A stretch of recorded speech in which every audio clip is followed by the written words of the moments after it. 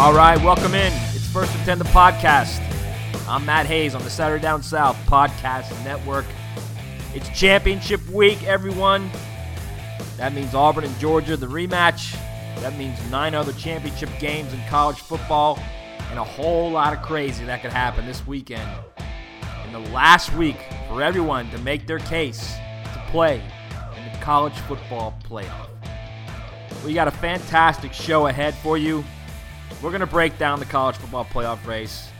We're also going to bring on a special guest, my dear friend Tony Barnhart, Mr. College Football. Tony's going to talk about the college football playoff. He's going to talk about all the craziness going on right now in the coaching carousel in the SEC, including what in the world is going on at Tennessee. Is Jimbo Fisher really going to take that Texas A&M job? And we also might get into a few others, like the Arkansas job, like Ole Miss hiring Matt Luke. And is that really just a bridge position for Luke to handle what's coming from the NCAA for a couple years, and then Ole Miss later going and get the coach it really wants?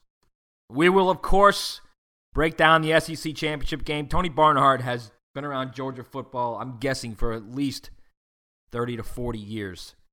He'll give us his unique perspective, not only on Georgia, but on Auburn and on the game itself. Just a wonderful way to end the SEC season every year. And a game that is usually a de facto play-in game for either the BCS or the college football playoff. But we got to pay some bills first. We want to talk about our good friends over at TicketCity.com. It's championship week, the last week of the regular season, everyone. If you haven't gone out and bought a ticket yet to one of those 9 championship games, or even a few of the other games, or even Army-Navy next week, believe me, you got to head over to TicketCity.com, all right? Now, we've been working with TicketCity.com for a long time. They are the experts in college football, having served over 1.5 million customers. They're the place to go for SEC tickets and really any tickets for almost 30 years. Now, right now, they're offering $20 off to all Saturday Down South podcast listeners. All you need to do is go to TicketCity.com and enter the discount code SDS20. That's Sally Delta Sally 20 while checking out to save $20 on your order. I mean, how good is that? So go to TicketCity.com, TicketCity.com. That's TicketCity.com, and get your SEC Ducats and really any Ducats at this point today. All right, it's my pleasure now to bring in one of my good friends, a true gentleman and scholar of college football, Tony Barnhart, Mr. CFB. You can find Tony's work, obviously, at the SEC Network. Tony also writes for the Media Guides, a group of 4 dudes that know college football as well as anyone. That's the Media Guides, TMG, collegesports.com. Tony, welcome in. And Bubba, we got a big weekend ahead of us, don't we? We do have a big weekend. You know, you and I have been doing this a long time. This is the best, I think, the best set of conference championship games, top to bottom, that we've had. Because all of them, with the possible exception of the Pac-12 championship, are going to impact the playoff. And there's a lot of questions we got to get answered. And here's the thing I've been thinking for the last 3, 4, 5 days, couple weeks in some instances. You don't think Wisconsin's going to be ready for Ohio State? You don't think Miami's going to be ready for Clemson and TCU's going to be ready for Oklahoma and Georgia's going to be ready for Auburn? Come on. All those games, we have no idea what's going on in those games, correct? That's exactly right, particularly the Big 12 championship game. I picked Wisconsin. I just like the way they play. They play great defense. Obviously, Jonathan Taylor is one of the best young running backs in the country, and they just find a way to win games. And Ohio State has shown us that they, under pressure, sometimes they'll spit the bit, okay? Look at what happened in Iowa. What was that all about? So, yeah, I think, there's a smooth, easy way that Saturday could go, Matt, but we all know that's not the way it's going to go. It's never smooth and easy. Not only that, Tony, I think some of us secretly, the sadomasochists in our heads, want complete destruction. I mean, I would love to see just complete chaos. Then what happens? Yeah, I'd say, listen, it's either going to be, what I wrote is it's either going to be nice and smooth and easy, or it's going to be football Armageddon, okay? And then the pressure falls on the selection committee, and whatever they do, there's going to be a lot of people that don't like it, and it's an incredible thing to watch. All right, so let's go over the important championship games. Not that the other ones aren't important. Let's go over the ones that'll have the impact on the college football playoff. We'll save the big dog in Atlanta, in your hometown, for last. Let's start out with the Big 12. What do you think TCU has enough on offense? And I know Kenny Hill's dealing with the concussion protocol. Do they have enough, do you think, to beat Oklahoma? Well, see, that's the key. Do they have enough on offense? And Kenny Hill has been up and down, all year. And then Baker Mayfield, he is a little bit out there, but you know what? The guy's the best player in the country, and he's going to win the Heisman Trophy. So I think when all's said and done, TCU, I like Gary Patterson in big games, I really do, but at the end of the day, Oklahoma can just score too many points. All right, so I'm checking these off now, TB. You got OU winning that game. All right, so we're going to figure out the playoff after this, all right? All right, so let's go to the ACC now. I absolutely love Clemson, have loved Clemson all year. I think defensively, the thing with Clemson now, Tony, they're a lot like Alabama has been for so long. When they need it, when they need to turn it on, they do it. And I think Kelly Bryant's starting to play well. I think he's starting to play a lot smarter than he did earlier in the year. And they're tough. They're tough. But the reality is Miami, that turnover machine on defense, they get 2-3 turnovers, Tony, get some short fields from Malik Rozier. That game could be a second-half game, could it not? It could. And you know what? If the game was being played anywhere else other than Charlotte, I would give Miami a puncher's chance in this game because I like what Mark Richt's done, and they found ways to win. But Clemson is really athletic. Their defensive line may be the best in all of college football. Brent Venables has somehow put together another great defense. And when Kelly Bryant's healthy, Clemson is a very, very tough out. So with really a home crowd in Charlotte, only about 2 hours from their campus, I like this to be a four-quarter game, but I like Clemson. Now, you know Mark Richt better than anyone. You've worked with him for, I don't know how many, 2 decades. So what does he do in this situation, in this game, where clearly he's not there yet as far as personnel-wise, but can he get that team – he's always been a fantastic motivator. Can he get that team ready to play above their level? Well, he absolutely can, and I think he's gotten as much out of this team as any coach could. The key is what you just said earlier. The equalizer in a game like this is turnovers. Turnovers not only to get field position for your offense, but to stunt their opportunities where they get frustrated. So I think it all comes down to Manny Diaz and that defense. And if they can force 3 or more turnovers in this game, they can win. All right, let's move to the Big Ten. We got, of course, Wisconsin and Ohio State, and I've been saying now for the entire week, I think Wisconsin's going to end all this nonsense and beat Ohio State. And I think that would be a shock to a lot of people because a lot of people out there seem to think, Tony, that Ohio State's one of the 3 or 4 best teams. And I will give them this. They might be one of the 3 or 4 best talent-wise teams, but that is not a team that plays on that. You don't go out and play as well as they do in some weeks when the way they beat Penn State and then follow it up by losing by 31 at Iowa and an average Iowa team. Yep. To me, there's something going on there with that team. It just doesn't seem right? No, I totally agree, and that's why I'm picking Wisconsin to win this game. Wisconsin is just solid. They're not flashy. They run the ball with Jonathan Taylor. They play great defense, and they find ways to win games. When they took care of Michigan the way they did a couple of weeks ago, I said, you know what, these guys are pretty darn good. So I think, the crowd will be Ohio State and all that stuff. I like Wisconsin in this game by a field goal. It'll be close. I like Wisconsin by a field goal. Let me tell you something, Bubba. By the way, Tony and I call each other Bubba because we're from the South and we're old crackers and we're proud of it. Let me tell you something. I went to Wisconsin 3 weeks ago, 2-3 weeks ago, spent some time with Jonathan Taylor and some other guys on that team. Let me tell you, Tony, they're a little bit tired about hearing about how they're not that good and they're unbeaten, but they haven't played anybody and they're not as good as Ohio State. They've been dealing with this now for 5 or 6 weeks. They've been choking this stuff down. That's going to be a team that's going to come out fired up and ready to play. Well, that's what makes these games fun. Okay, not only the winner most likely gets a chance to advance, but you've been hearing all year that this is the best team in the league and nobody's talking about you, and that's what makes them interesting. All right, so you got chalk right now, TB. You know that, right? You got Oklahoma. You got Clemson. Yep. You got Wisconsin. You got chalk right now. Let's go to the last one, the big dog in Atlanta. First year in the new stadium.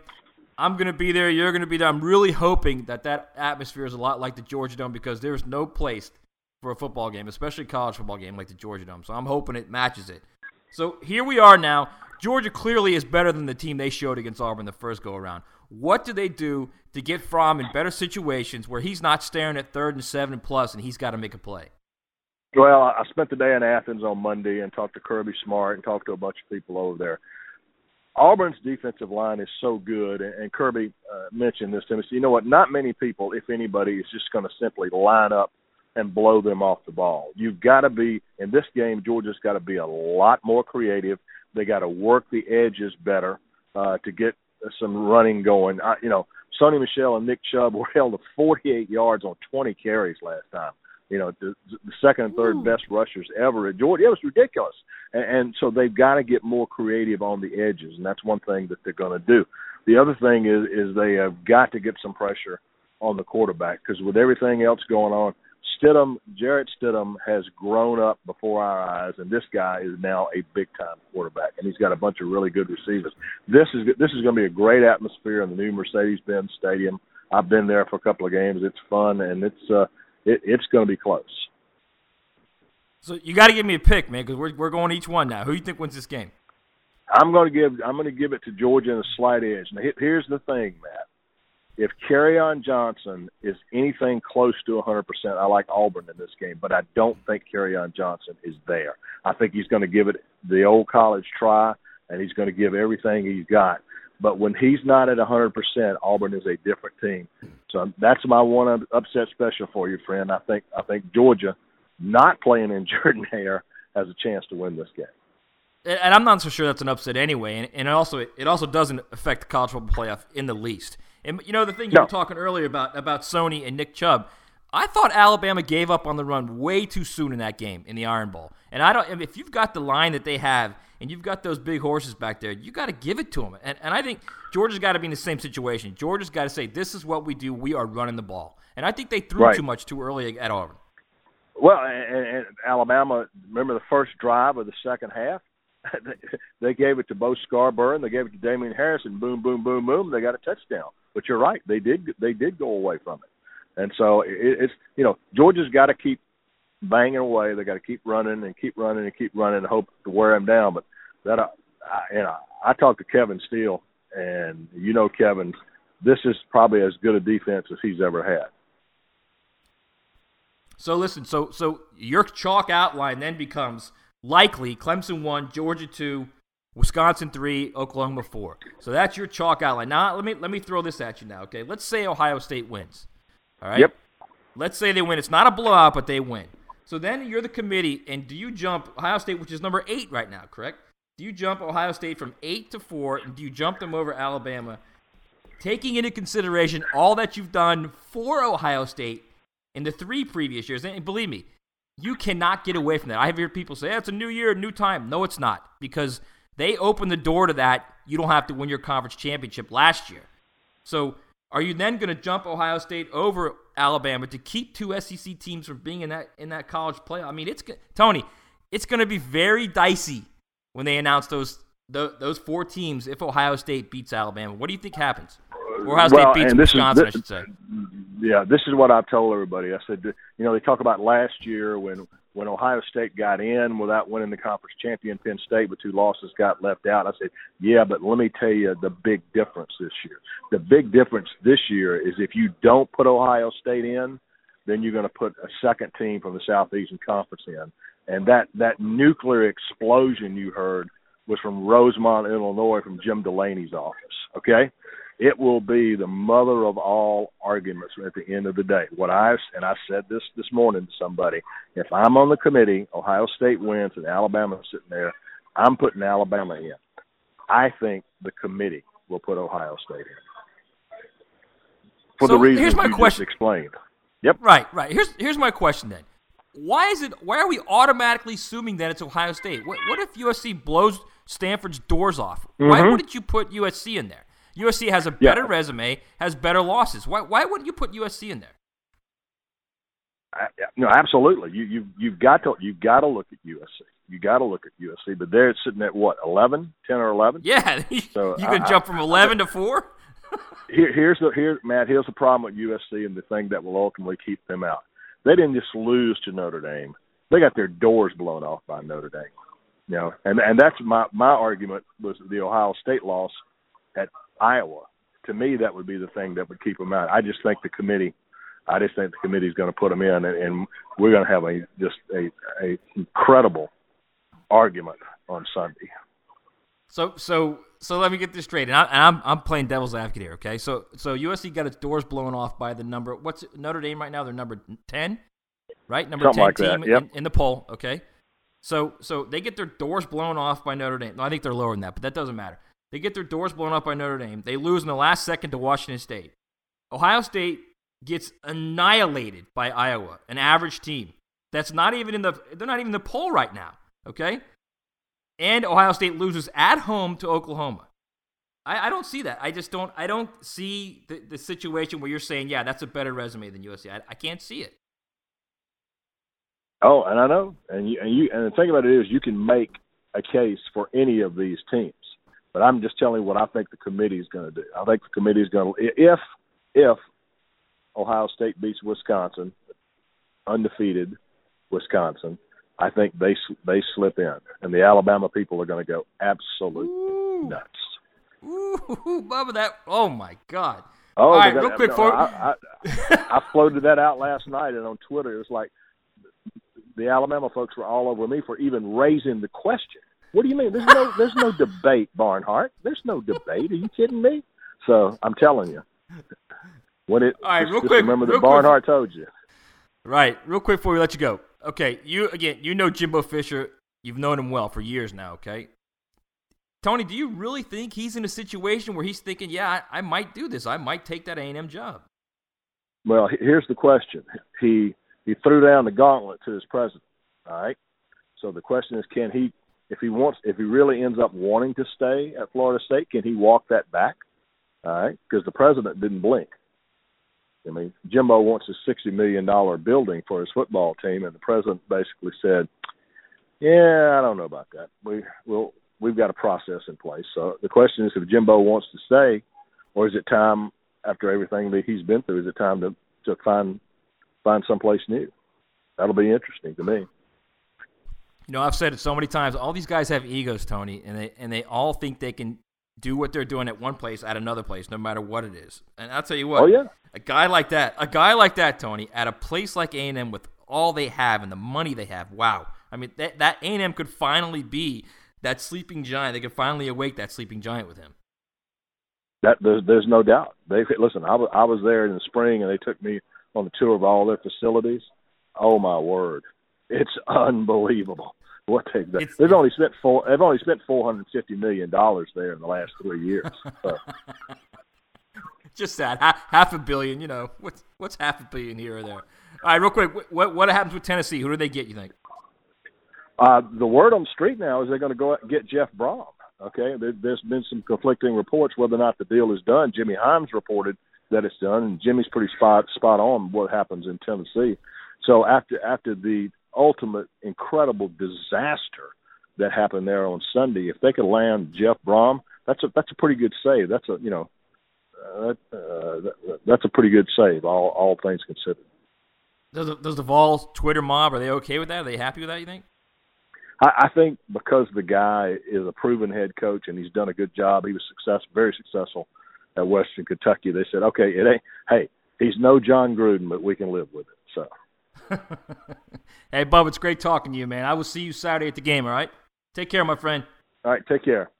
All right, that's my good friend Tony Barnhart, just an absolute treasure in the college football world. And throwing down that Jeff Brom to Tennessee. You happy about that, Vol fans? Jeff Brom, it's a long, long fall from John Gruden. I can tell you that right now. I think Jeff's a pretty good coach. Done some nice things at Purdue in year one. But if you go from John Gruden and then to offer Mike Gundy the third highest salary among all college football coaches, all the way down to Jeff Brom.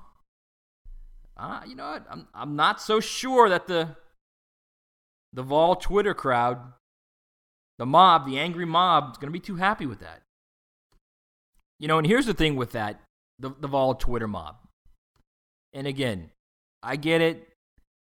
You want who you want. You want Gruden. Not going to happen. You want Chris Peterson. No way it's going to happen. You want Bob Stoops. That's like number 3 of no way it's going to happen. And then it just doesn't work out for you. And all of a sudden, Greg Schiano comes along, and suddenly you don't want Greg Schiano, but it's not about him, the coach. Then it becomes about this contrived and convoluted issue of he may or may not have done this while he was at Penn State, or saw this while he was at Penn State, when there's absolutely zero corroborating evidence other than multi-layered hearsay, which works in all of, let me stress this again, all of 0 courts in the United States. Multi-layered hearsay never, ever works, which is why the investigators at Penn State never went after Greg Schiano. Yet, this was a big deal. This was the thing that the Tennessee mob hung its hat on, because they didn't want Greg Schiano, the coach. They felt like, what the heck, we'll destroy this guy's character along the way. And to me, the issue with that entire situation of 48 hours, and fine, you don't want the guy, you don't think he's a good coach, great. What you did, the collective you, in besmirching his very livelihood, to me, the biggest issue there is, if I'm anyone that runs a company, manages a sports team, runs a computer store, that has a national public figure type persona on social media, I'm scared to death right now. Because the reality is, the vocal minority on Twitter, because that's what they are, they're the vocal minority. And for some reason, the big heavy hitters at universities are concerned about the vocal minority on Twitter. But when these guys get gassed up and they go after someone, this is a situation where they can control not only the narrative, but they can now control what happens. And that should be scary to anyone who runs a public company, a sports team, whatever you want to look at it, and you're making decisions that affect that public company, that sport team. And those on Twitter who don't agree with you, well, guess what? They're going to do everything they can to not only torpedo what you're doing, even at the extent of, you know what? This really isn't true about what's going on at Penn State, but you know what? We're going to float it even more. Just to get, why not? Let's get politicians involved. Because once politicians hear this, then, hey, then our case, our narrative becomes even stronger. It was gross. It was absolutely gross what the Vol Twitter mob did. Okay? If you don't want the coach, you don't think he's a good coach, you don't think he can handle the grind of the SEC, you don't think he can stand toe-to-toe with Nick Saban and not blink, great. Do that. Tweet about that. Go overboard on that. Light your Twitter pitchforks and get after it. Don't sit there and all of a sudden start to turn the narrative that this guy had any kind of connection with the Jerry Sandusky horrific crimes against humanity at Penn State. To me, that was absolutely disgusting what happened. Tennessee, of course, isn't the only SEC school trying to hire a new coach. 2 schools have hired new coaches. Florida hired Dan Mullen. Ole Miss elevated Matt Luke to the head coach after he served this season as interim coach. Both of those hires a little bit interesting, but we'll circle back to that because I want to get into Jimbo Fisher and what's going on at Texas A&M. This situation, on the surface, if you're Texas A&M, and this seems to be the perfect time to lure Jimbo Fisher from Florida State. If you're at the point now where he's thinking about it and he's vacillating and he might just do it, you've got to do something to put it over the top. This is a once in a lifetime coach. This isn't Mike Sherman or Dennis Franchione or Kevin Sullivan. And no offense to those guys. You know, they tried They did their best there. This is a guy that's won a national title. This is a guy who has proven he can recruit in a hotbed like the state of Florida, who has proven he can beat the two other major universities in the state of Florida for elite recruits. Just like he'd have to do at Texas A&M, going up against Texas, going up against Texas Tech, going up against TCU, going up against Oklahoma coming in from the other state. He's going to have to prove he can beat those guys consistently to get elite recruits, to get Texas A&M to that level. He's proven it at Florida State. He's proven he can win championships. He's proven he can develop quarterbacks. You want a guy who can make that position relevant again at Texas A&M? Okay? This is what he's done at Florida State, Jimbo Fisher. He's developed first-round NFL picks, Christian Ponder, E.J. Manuel, and Jameis Winston. And had DeAndre Francois not been injured this year, it'd have been 4. He'd also would have been a first-round pick because he'd have left early and he'd have been picked in the first round. He's that good. But when you lose that type of talent, okay, when you lose that guy that's that good, and again, quarterback position, there is no more important position. I don't care if you're talking about midget football, high school football, college football, pros. There is no more important position than the quarterback spot. It affects everything you do on that team, not just offensively. Because if you're struggling at the quarterback spot, you're putting more pressure on your defense. And if your defense is staying on the field for more plays, especially in this era of let's get 70, 80, 90 plays in as much as we can, as often as we can, your defense is going to struggle, which will put more pressure on your special teams, which will put more pressure on the offense if suddenly you're not moving the ball. You turn the ball over, you're down 7 points, you're down 10 points, you're down 14, you got to score. Everything changes in the way you coach a team, and the way the team reacts, and the way the team handles adversity, and the way they deal with things in the locker room. Everything changes. That's how a team who was as good as any other team in the nation on week 1, and that's Florida State. Florida State, that week 1 team could beat any team in the country. That's how a team goes from that type of team to a team that had to add Louisiana Lafayette during championship week so they could get the 6th win so they could go to a bowl game. Believe me, the quarterback spot is that important. And if you want to know why Texas A&M has struggled under Kevin Sumlin, because once Johnny Manziel left, once that once-in-a-lifetime quarterback left, what did they have? And again, they recruited 5-star guys there, just couldn't develop them. Now you'll have a guy who has proven he can not only recruit the 5-star guys, he can develop the hell out of them. So if I'm Texas A&M and Jimbo's vacillating right now, do everything you possibly can do to get him there. And if that means more than just an $8 million a year salary, if that means you guarantee him that he gets $4 or $5 million a year salary pool for his assistants, if that means you give him an insurance policy or an insurance, proposal where if he stays 10 years, he gets $40 million, whatever you got to do. This is a program right now that has everything in place. They've spent $500 million in the last 5 years on stadium and facilities. That campus, that football campus, is better than anything anywhere in college football and almost anything anywhere in the NFL. They are set up now to win. They are in the state of Texas where there's buku talent everywhere you look. If you're Texas A&M and you're that close to getting a guy like Jimbo Fisher, right now you got to do everything you possibly can to get him. Because if you don't, it's going to be a long drop down to Chad Morris. Long drop. And I think Chad Morris is a really good coach. But if you start talking about Jimbo Fisher to Chad Morris, there's no comparison. Okay, and speaking of the state of Florida, I want to circle back to a couple of the hires made in the SEC, specifically the Florida Gators hiring Dan Mullen as the head coach, the former offensive coordinator at Florida under Urban Meyer. He was, whether you believe it or not, he was the 4th choice at Florida. Chip Kelly said no. Scott Frost said no. Mike Gundy said no. And Dan Mullen was the choice. And when this whole search began a month and a half ago, I told you Dan Mullen was going to be the safe choice. He was going to be the fallback guy. He was going to be, if we can't get choice 1 or 2, we're going to go with Dan Mullen. Who'd ever thought it'd be, if we can't get 1, 2, or 3, we're going to go with Dan Mullen. And I think Dan did some fantastic work at Mississippi State.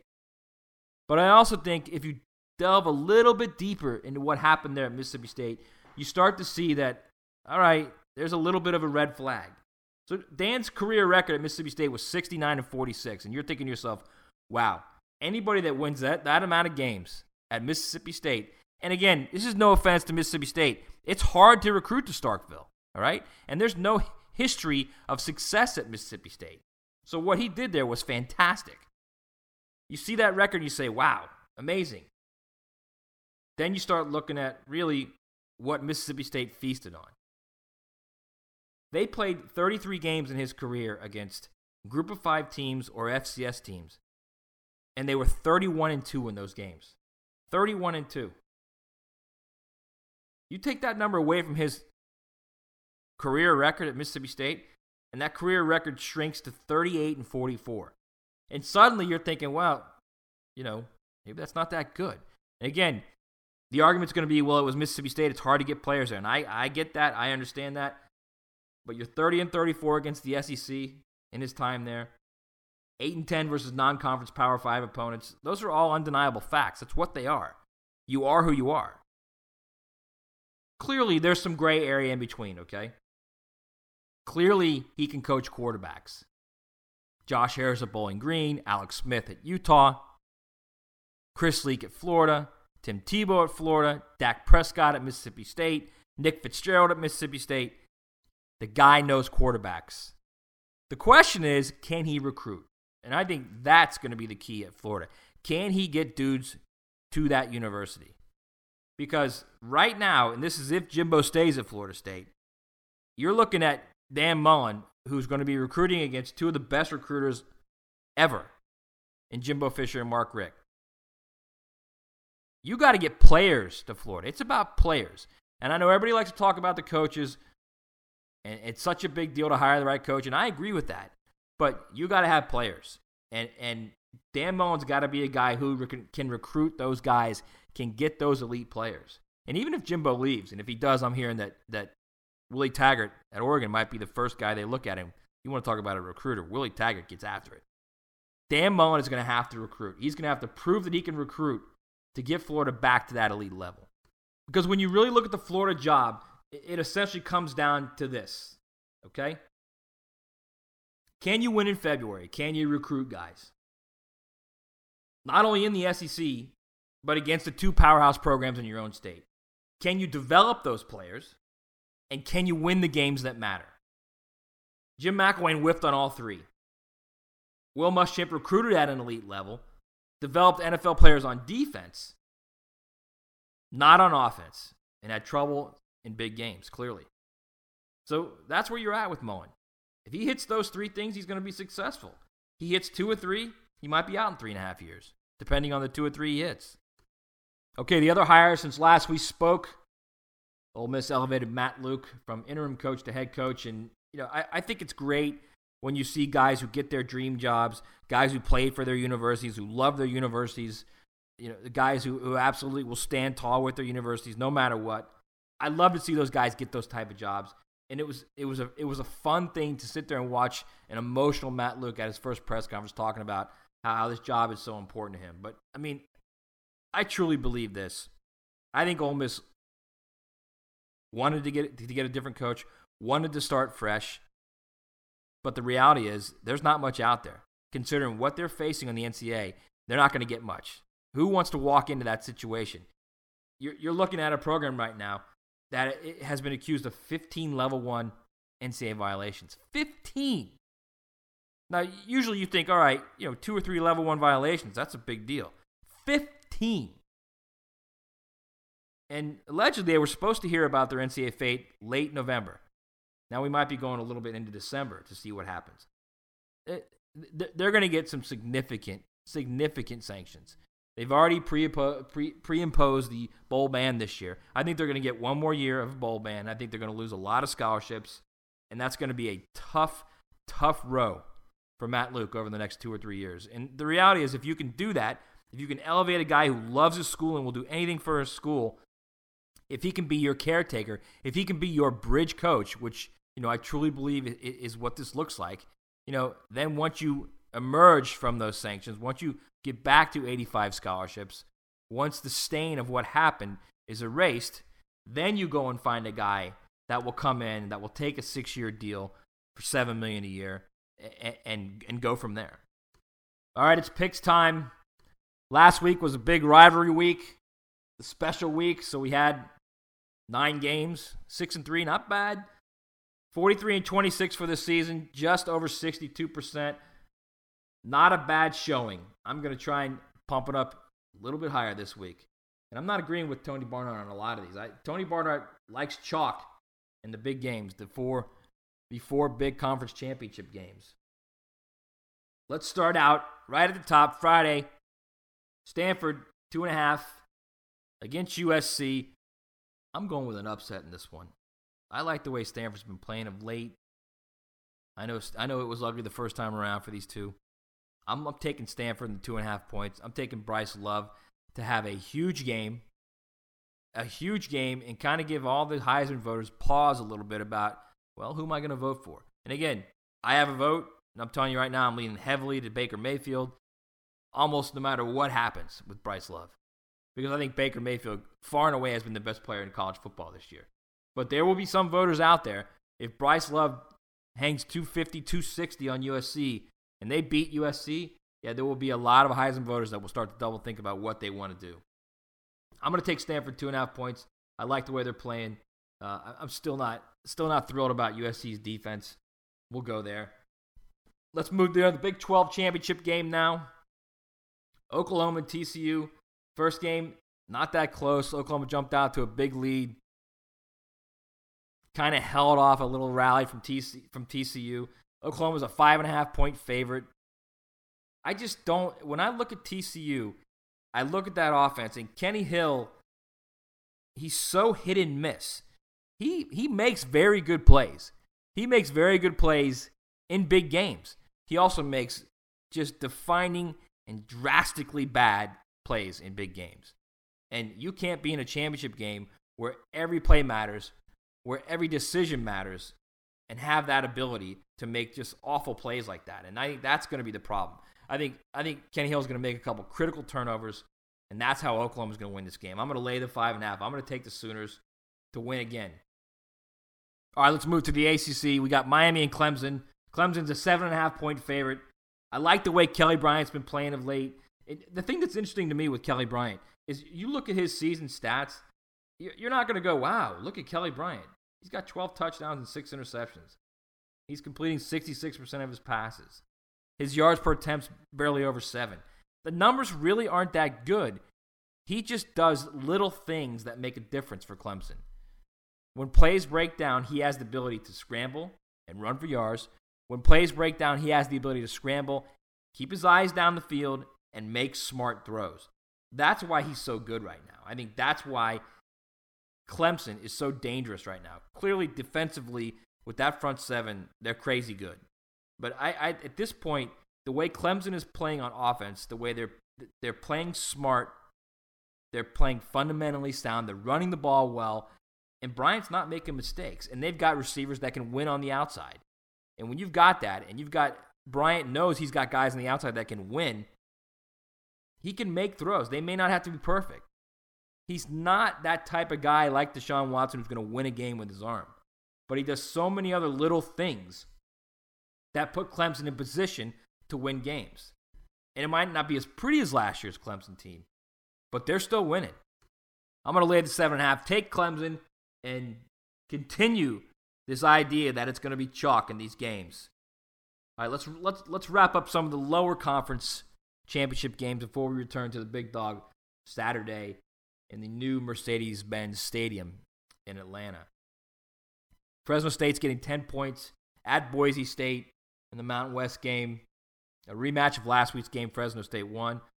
I mean, why in the world would anybody? I don't care if it's at Boise State. Fresno won that game fairly easily last week, and they're getting 10 this week. I'm taking Fresno State in the 10. Lane Kiffin at FAU. They're giving 9.5 to North Texas. North Texas is not the same team they were earlier in the season when FAU blew them out. I'm still going to lay that 9.5 and take Kiffin and FAU and hear about Tennessee fans screaming, why didn't we get Lane Kiffin? You know that's going to happen. Akron's getting 17.5 against Toledo. Former SEC coach Terry Bowden's done a nice job there at Akron. Very little fanfare, clearly because it's the MAC, but Terry's done a really nice job there. They're getting 17.5 against Toledo. I'm taking any championship game, somebody's going to give you 17.5 points, take it. Take it. Championship games are a completely different deal.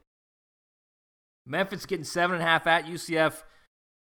A lot of talking going on right now by UCF. Their fans, their Twitter fan base, screaming and yelling about why they're not in it. To me, the more interesting aspect of this week with UCF is Scott Frost actually addressing the Nebraska situation when asked about it at his press conference earlier this week, when he said, well, I would hope that Nebraska would be looking at me. We're undefeated. I'm from there. That's weird to me. It's weird to me that he's already basically saying, look, I want the Nebraska job. That's where I want to be, when he still has the biggest game of the season to coach against Memphis. Memphis is getting 7.5 points, and I think Memphis is going to win it outright. I think they're winning outright. I'm taking Memphis. The 7.5 is going to help even more. All right, the big one in Atlanta. Georgia and Auburn, the rematch. And again, I said this with Tony Barnhart earlier, and I truly believe this. Georgia did not play the way it's capable of playing in that game. I mean, Auburn had a fantastic game plan. Auburn dominated on the lines of scrimmage, which were where these games are won. There's no doubt about that. Jarrett Stidham played a fantastic game. They ran the ball well with Kerryon Johnson. Almost everything went right for Auburn. Meanwhile, Georgia couldn't do a thing.